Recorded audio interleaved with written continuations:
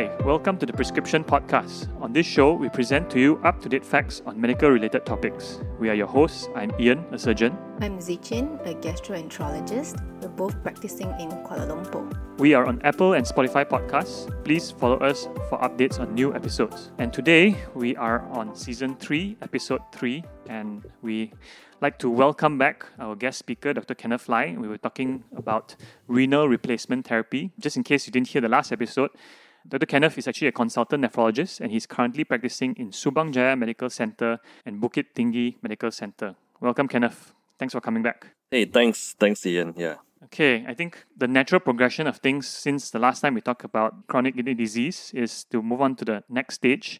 I guess eventually what patients don't want to hear, but they may have to, is to undergo renal replacement therapy, right?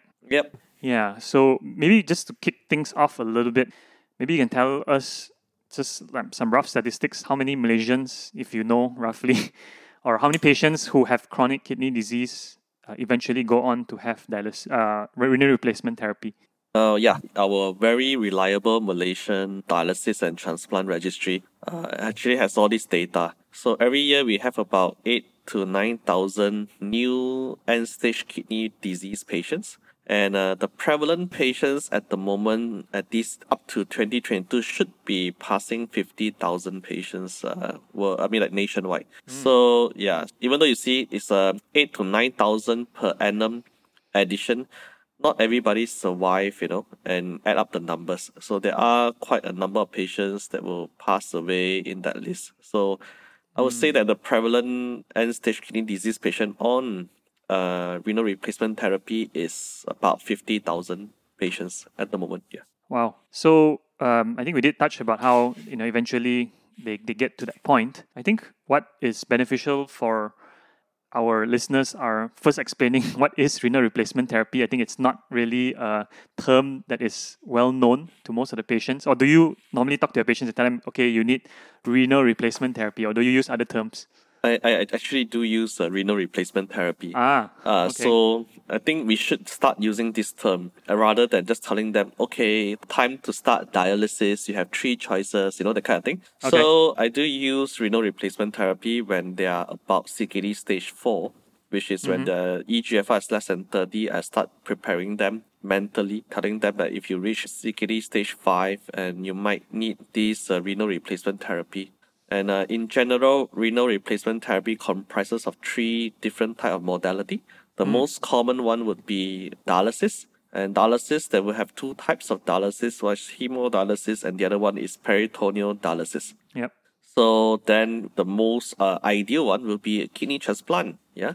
Okay. So, and of course, there's always the third option of conservative management, where the patient doesn't want to have any dialysis or kidney transplant. They just want to live out their life at that moment of time. Yeah. So we respect that, especially if they fulfill certain criteria and if they are at the the expected lifespan of probably 6 months to a year, then you do not really need to subject the patient to any form of dialysis or transplant. Yeah. Okay. You mentioned about stage 4, you start preparing them and you start the dialysis or start intervention when they arrive at stage 5, right? So usually what is the timeline you're looking at for progression from stage 4 to 5? Okay, that varies a lot. That varies on the cause of kidney failure.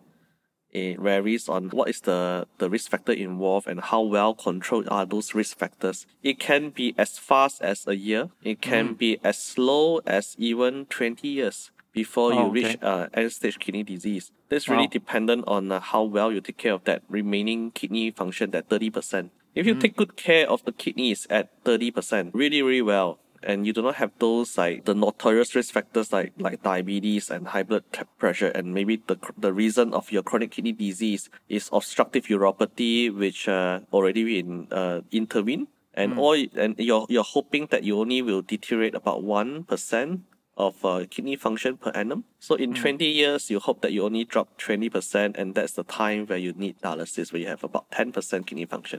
But if you, on the other hand, if you have very poorly controlled diabetes and high blood pressure, your kidney function can drop up to even 20% a year. So really depending on how well you're taking care of your risk factors. Yeah. Okay, I think I need to clarify some terms because our listeners. So I think obstructive uropathy, for all those who are not well known to medical terms, is basically an obstruction of the passageway of the urine, basically from the kidneys down, further down, maybe to the bladder, and that causes the kidney to malfunction. And I'm just going to backtrack a little bit. You talked about peritoneal dialysis and hemodialysis. Well, to some people, they may have heard those terms before, but they're probably not familiar what it entails of. Maybe you want to describe a little bit what those two are actually. Okay, so both modalities of dialysis, which is very common in our country, about 90% of patients with end-stage renal disease worldwide, even in our country, is on hemodialysis. Another 10% is on peritoneal dialysis. Why the discrepancy is because of probably the method and the availability of these dialysis modalities. So, of course, the most common will be hemodialysis. Basically, a patient would need a vascular access, either in the form of a fistula, which is a surgically created blood vessel that which is large enough for you to cannulate to perform hemodialysis. Or if you do not have a fistula prepared, then you need to put in a dialysis catheter, mostly on the neck. So that will give us a quick access to do dialysis. We only have about 4 blood vessels, which is big enough and accessible for us to put in a catheter. So those are the 2 of them are in the neck and 2 of them are in the thighs. So the procedure comes with its risk of bleeding, vascular injury or vessel injury, blood vessel injury. So we always recommend patients to prepare the fistula early, get it matured. A fistula once created takes about 2 to 3 months to mature, to be big enough to use as a vascular access for hemodialysis. Peritoneal dialysis, on the other hand, can be performed very, very close to the initiation of dialysis. It can be performed probably about 2 weeks to a month before you decide to start the patient on dialysis. You put in a dialysis catheter. We call it tank cuff catheter. Put into the abdomen, and this is surgically inserted. And we wait for about 2 weeks for it to heal. And then we start the patient on some what we call as low volume dwells of these peritoneal fluids into the abdomen. And after that, we train them for about 2 to 3 weeks until they get the procedure, the methods right. Then we will allow them to go home. So how do we perform peritoneal dialysis? Basically, the patient has to be trained. They need to know how to use that tank cuff catheter. There will be a way for you to put in the dialysis fluid into your abdomen via the catheter. And once you put that fluid into your abdomen, usually about 2 liters of fluids, you let it dwell inside your abdomen for about 6 hours. Then after that, you have to remove them. You have to remove this peritoneal fluid and insert another new 2-liter bag of peritoneal fluid. And you do these exchanges 4 times a day, and you do it every day. So the benefits of peritoneal dialysis is especially for people who are still young and working. They cannot get off time to go for hemodialysis. They can always do this before they go to work, 1 exchange. Then during lunchtime, 1 exchange at the workplace. Another exchange when they come back, and the final exchange before they go to sleep. So it's very, that's why they call it continuous ambulatory peritoneal dialysis, because you can do it continuously and you can ambulate while doing it. And of course, there's another more advanced way to do peritoneal dialysis. We call it automated peritoneal dialysis, which you only do the dialysis at night using a machine overnight. And that's very convenient. However, those are very expensive. It's 3 times the price of a conventional CAPD. So for hemodialysis, basically you go to a hemodialysis center, you get yourself cannulated to do dialysis 4 hours per session, 3 times a week, lifelong. So I think probably that's why it's more popular, because you do not need to do things yourself. You just ask someone to perform it for you, and you have days off dialysis. However, the efficacy and all is similar. The survival rate for both modalities is also similar. So there's not much difference in both. The price of dialysis, both peritoneal and hemodialysis, is also similar.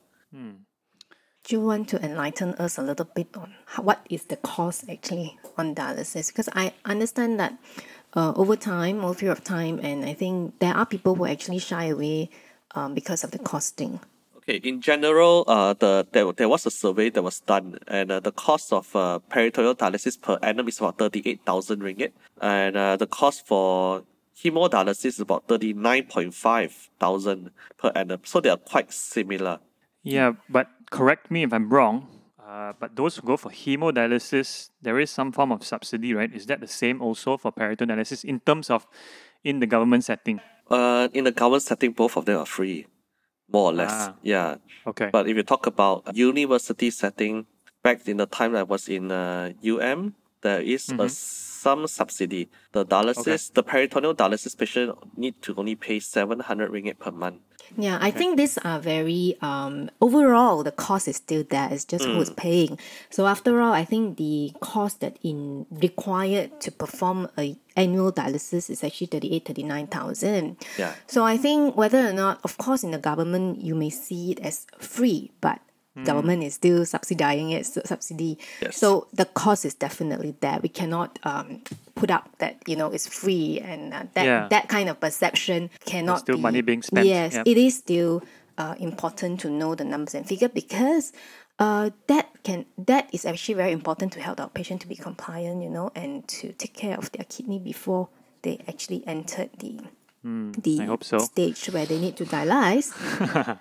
Yeah, because not everyone can benefit from the government setting, isn't it, Kenneth? Yeah, I think the usual waiting time to enter a government dialysis center, especially hemodialysis center, is probably about 1.5 to 2 years waiting time. Yeah. And that's why they advocate a lot of peritoneal dialysis, because peritoneal dialysis you can do it at home. And if you look at Ministry of Health, they only charge I would take a symbolic 100 ringgit per month for peritoneal dialysis. So that's really very cheap. Yeah, I have a question about peritoneal dialysis. I always was under the assumption that not everyone can undergo peritoneal dialysis. I mean, of course, some things like patients with maybe previous surgery, if the tummy is not quite prepared for peritoneal dialysis, that's one.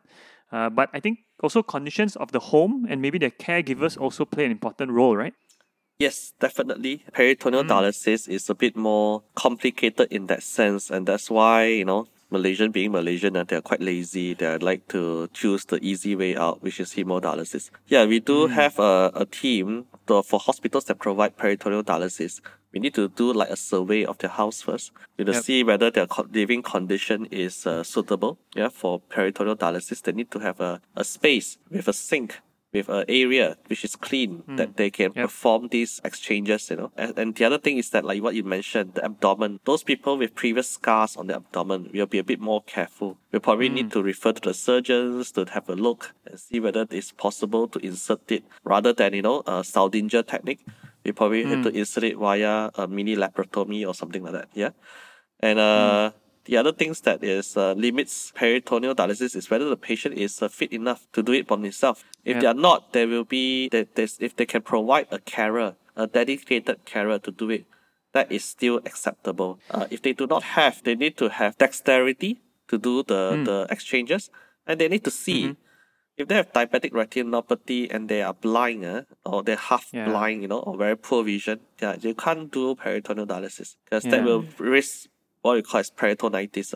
Yeah. You mentioned earlier, Kendall, that this peritoneal dialysis is more for younger patient who goes to work and, so that they're not hooking on the machine.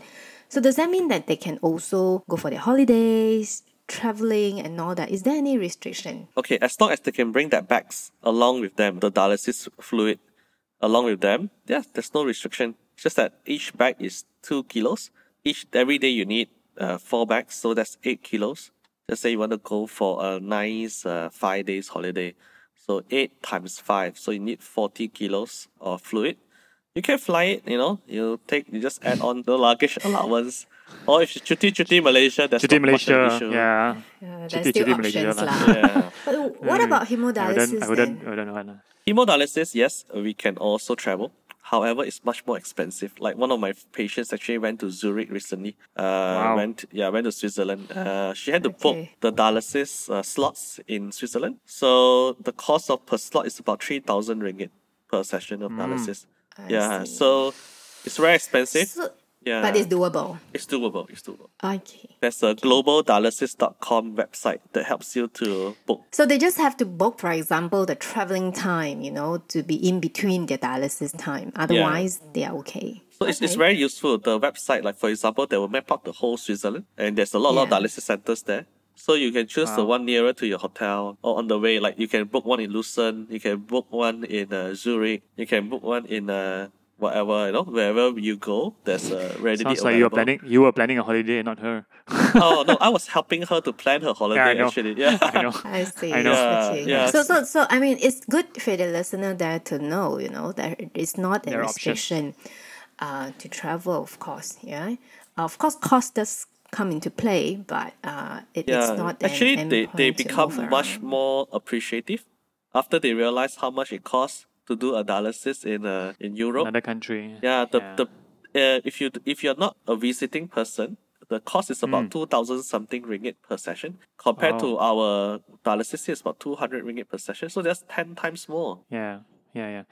Sorry, just backtrack again a bit. Sorry. Correct me if I'm wrong. I may be wrong in this. But peritoneal dialysis, is there any restriction in terms of which floor it's done? Say they have to do it on the second floor of the house versus the ground floor of the house? No, not really. As long as you can really, get the backs up, that's fine. Okay. Yeah, I guess it's quite detailed in terms of dialysis. But once you give this talk to your patients in terms of the types of dialysis and you offer them all the options, I mean the things that we talked about, are there any special routines that they need to undertake to take care to have increased the longevity of their dialysis site, whether it's the hemodialysis or whether it's the peritoneal dialysis? Is there something that they normally need to do, or just as per usual? So as for peritoneal dialysis, really cleanliness is very, very, very important. Because if you know that this catheter is basically direct, it goes directly to your peritoneal environment, from the outside. So basically, it's a conduit that can bring any type of bacteria from your skin into your abdomen. So the routine that you need to do when you do all these exchanges have to be closely followed and have to be accurately followed. And sometimes we even have annual training, to make sure they know how to do it again. We check it, with our peritoneal dialysis nurse. Wow. So peritoneal dialysis is, you need to be really careful. For hemodialysis, unless you're using a dialysis catheter, if you're using a fistula, actually not too much things to care about, except make sure that nobody compresses the fistula. So you can't take blood or whatever using that arm. You do not allow people to take your blood pressure using the fistula arm. And if you have a catheter, then you have to be very careful because this is a similar thing like your Tankoff catheter for peritoneal dialysis. It also it invites the environment from the outside to the heart. Yeah, the kind of dialysis catheter goes to the heart. You see, so if you have infection, that will be a severe infection. So yes, cleanliness is very important, and we try our best for hemodialysis patients to do AVF, and we try to limit their duration on catheter to the shortest possible. Sounds like quite a bit to take care, actually, So cost of living increases, your move about, it's also limited. And I think, for more importantly, as from our previous podcast, I think is to actually prevent to getting to this stage, right? Yeah. So maybe other than dialysis, is there another option in renal replacement therapy, as we mentioned earlier, the transplant option? How well accepted? How is it? What is the stage like at the moment in Malaysia? To be honest, Malaysia kidney transplant, when we counsel patients for renal replacement therapy, we'll try our best to recommend kidney transplant as the first modality. Why? Because that actually is the potential cure, for kidney disease. Your hemodialysis does not do everything that your kidney does. You still have to compensate with, injections to increase your blood. Take some vitamin D to help with absorption of calcium, reduces enlargement of your parathyroid glands and all those kind of things. Yep. So unlike your own kidney, yeah, if you have a kidney transplant, you actually live almost like a normal person. You can't tell. All right. So kidney transplant is always the way to go, especially for younger patients. What we meant about younger patients means patients who are less than 60 years old. And in Malaysia, we have two types of kidney transplant. One is living related kidney transplant, which is somebody who is related to you by blood, or the only one, it will be your spouse. Yeah, the only one non-blood related will be your spouse, yeah, which is allowed. The other one is cadaveric kidney transplant, where you have this national waiting list, where normally the main criteria is your dialysis vintage, like how long you're on dialysis, and you're going to be put into the highest part of the line, yeah. So, cadaveric wise, it's difficult because you have to wait for a dead donor, you know, and unlike living related, we have a lot of living related donors, yeah. But the thing is, our transplant program is still not fully optimized. We are still not doing that many transplants compared to our neighbors. Yeah. Yeah. And I was, Is and I there was just an about optimum time for kidney transplant? Would you advocate to do it early or later? We will back in UM. We always advocate early, even before starting dialysis. Yeah, so we especially the younger It's the patients. first line. Yes. no one look at the pancreas kidney transplant for especially diabetic. Singapore did it. Singapore have their first. Australia also is doing it. Combined pancreatic and kidney transplant. Yeah, they had it. I think about 2-3 years ago. The first case. Yeah. But we are very, very, very amateur, I would say, because we're still only doing less than 200 cases a year of kidney transplant. We have to be realistic and address the local issues. I think advocating kidney transplant, same goes to liver transplant. I think the whole transplant arena in Malaysia needs a lot of boost, right? Yeah, but I do see a lot of increase, a lot of awareness, a lot of workshop that's being put out recently, right? Yeah. I think one thing for our listeners out there is the take back from this is also in Malaysia. I'm sorry, I forgot the terms for this. Everyone can sign up actually to be donor, basically a cadaveric donor. But I think a lot of times the issue is because this information is not shared with family. I think we've encountered many times where the patient has a donor card, but the family's wishes is against the donation, and in the end it gets cancelled. So I think if any of you out there who really wants to play a part and donate any of your organs, I think speak to your family as well. Make sure that they know this is your well intention, so that when that time comes, this wish can be processed. Yeah. And we will put up the link as well. I think there is a website. Yes, the link. Yeah, we will. So we will put up with this. We pledge your podcast. organs. Yeah, the thing is, we are doing a lot to try to lobby for a change for this kidney donor system or any type of organ donor system. Currently in Malaysia, we have an opt-in system where you need to pledge. That's the phrase. Opt-in. But to get opt-out system, you have to go through cabinet. You have to go to parliament and everything. So I think a lot of people are trying to push for it. And I hope that our current health minister will try to push for it. He's an advocate for transplant. We're very happy to see him very advocating it. And hopefully he can try to change to an opt-out rather than an opt-in system. Let's hope for that. Okay. Yeah, lots of information there. I think we talk about renal replacement therapy, the current state of renal replacement therapy in Malaysia, and hopefully of things to come. Yeah, we also even shared about, and we will put up that website if any of you would like to be organ donors.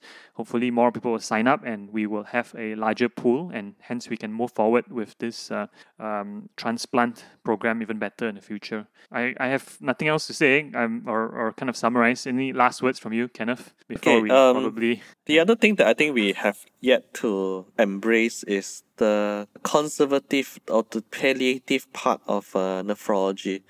The third option, which I think is a taboo. Every time we have an unsuitable patient to do dialysis, they are very old, they have a lot of comorbidities, they have a very short lifespan, they have almost end-stage heart failure. We counsel, and they agreed for no dialysis.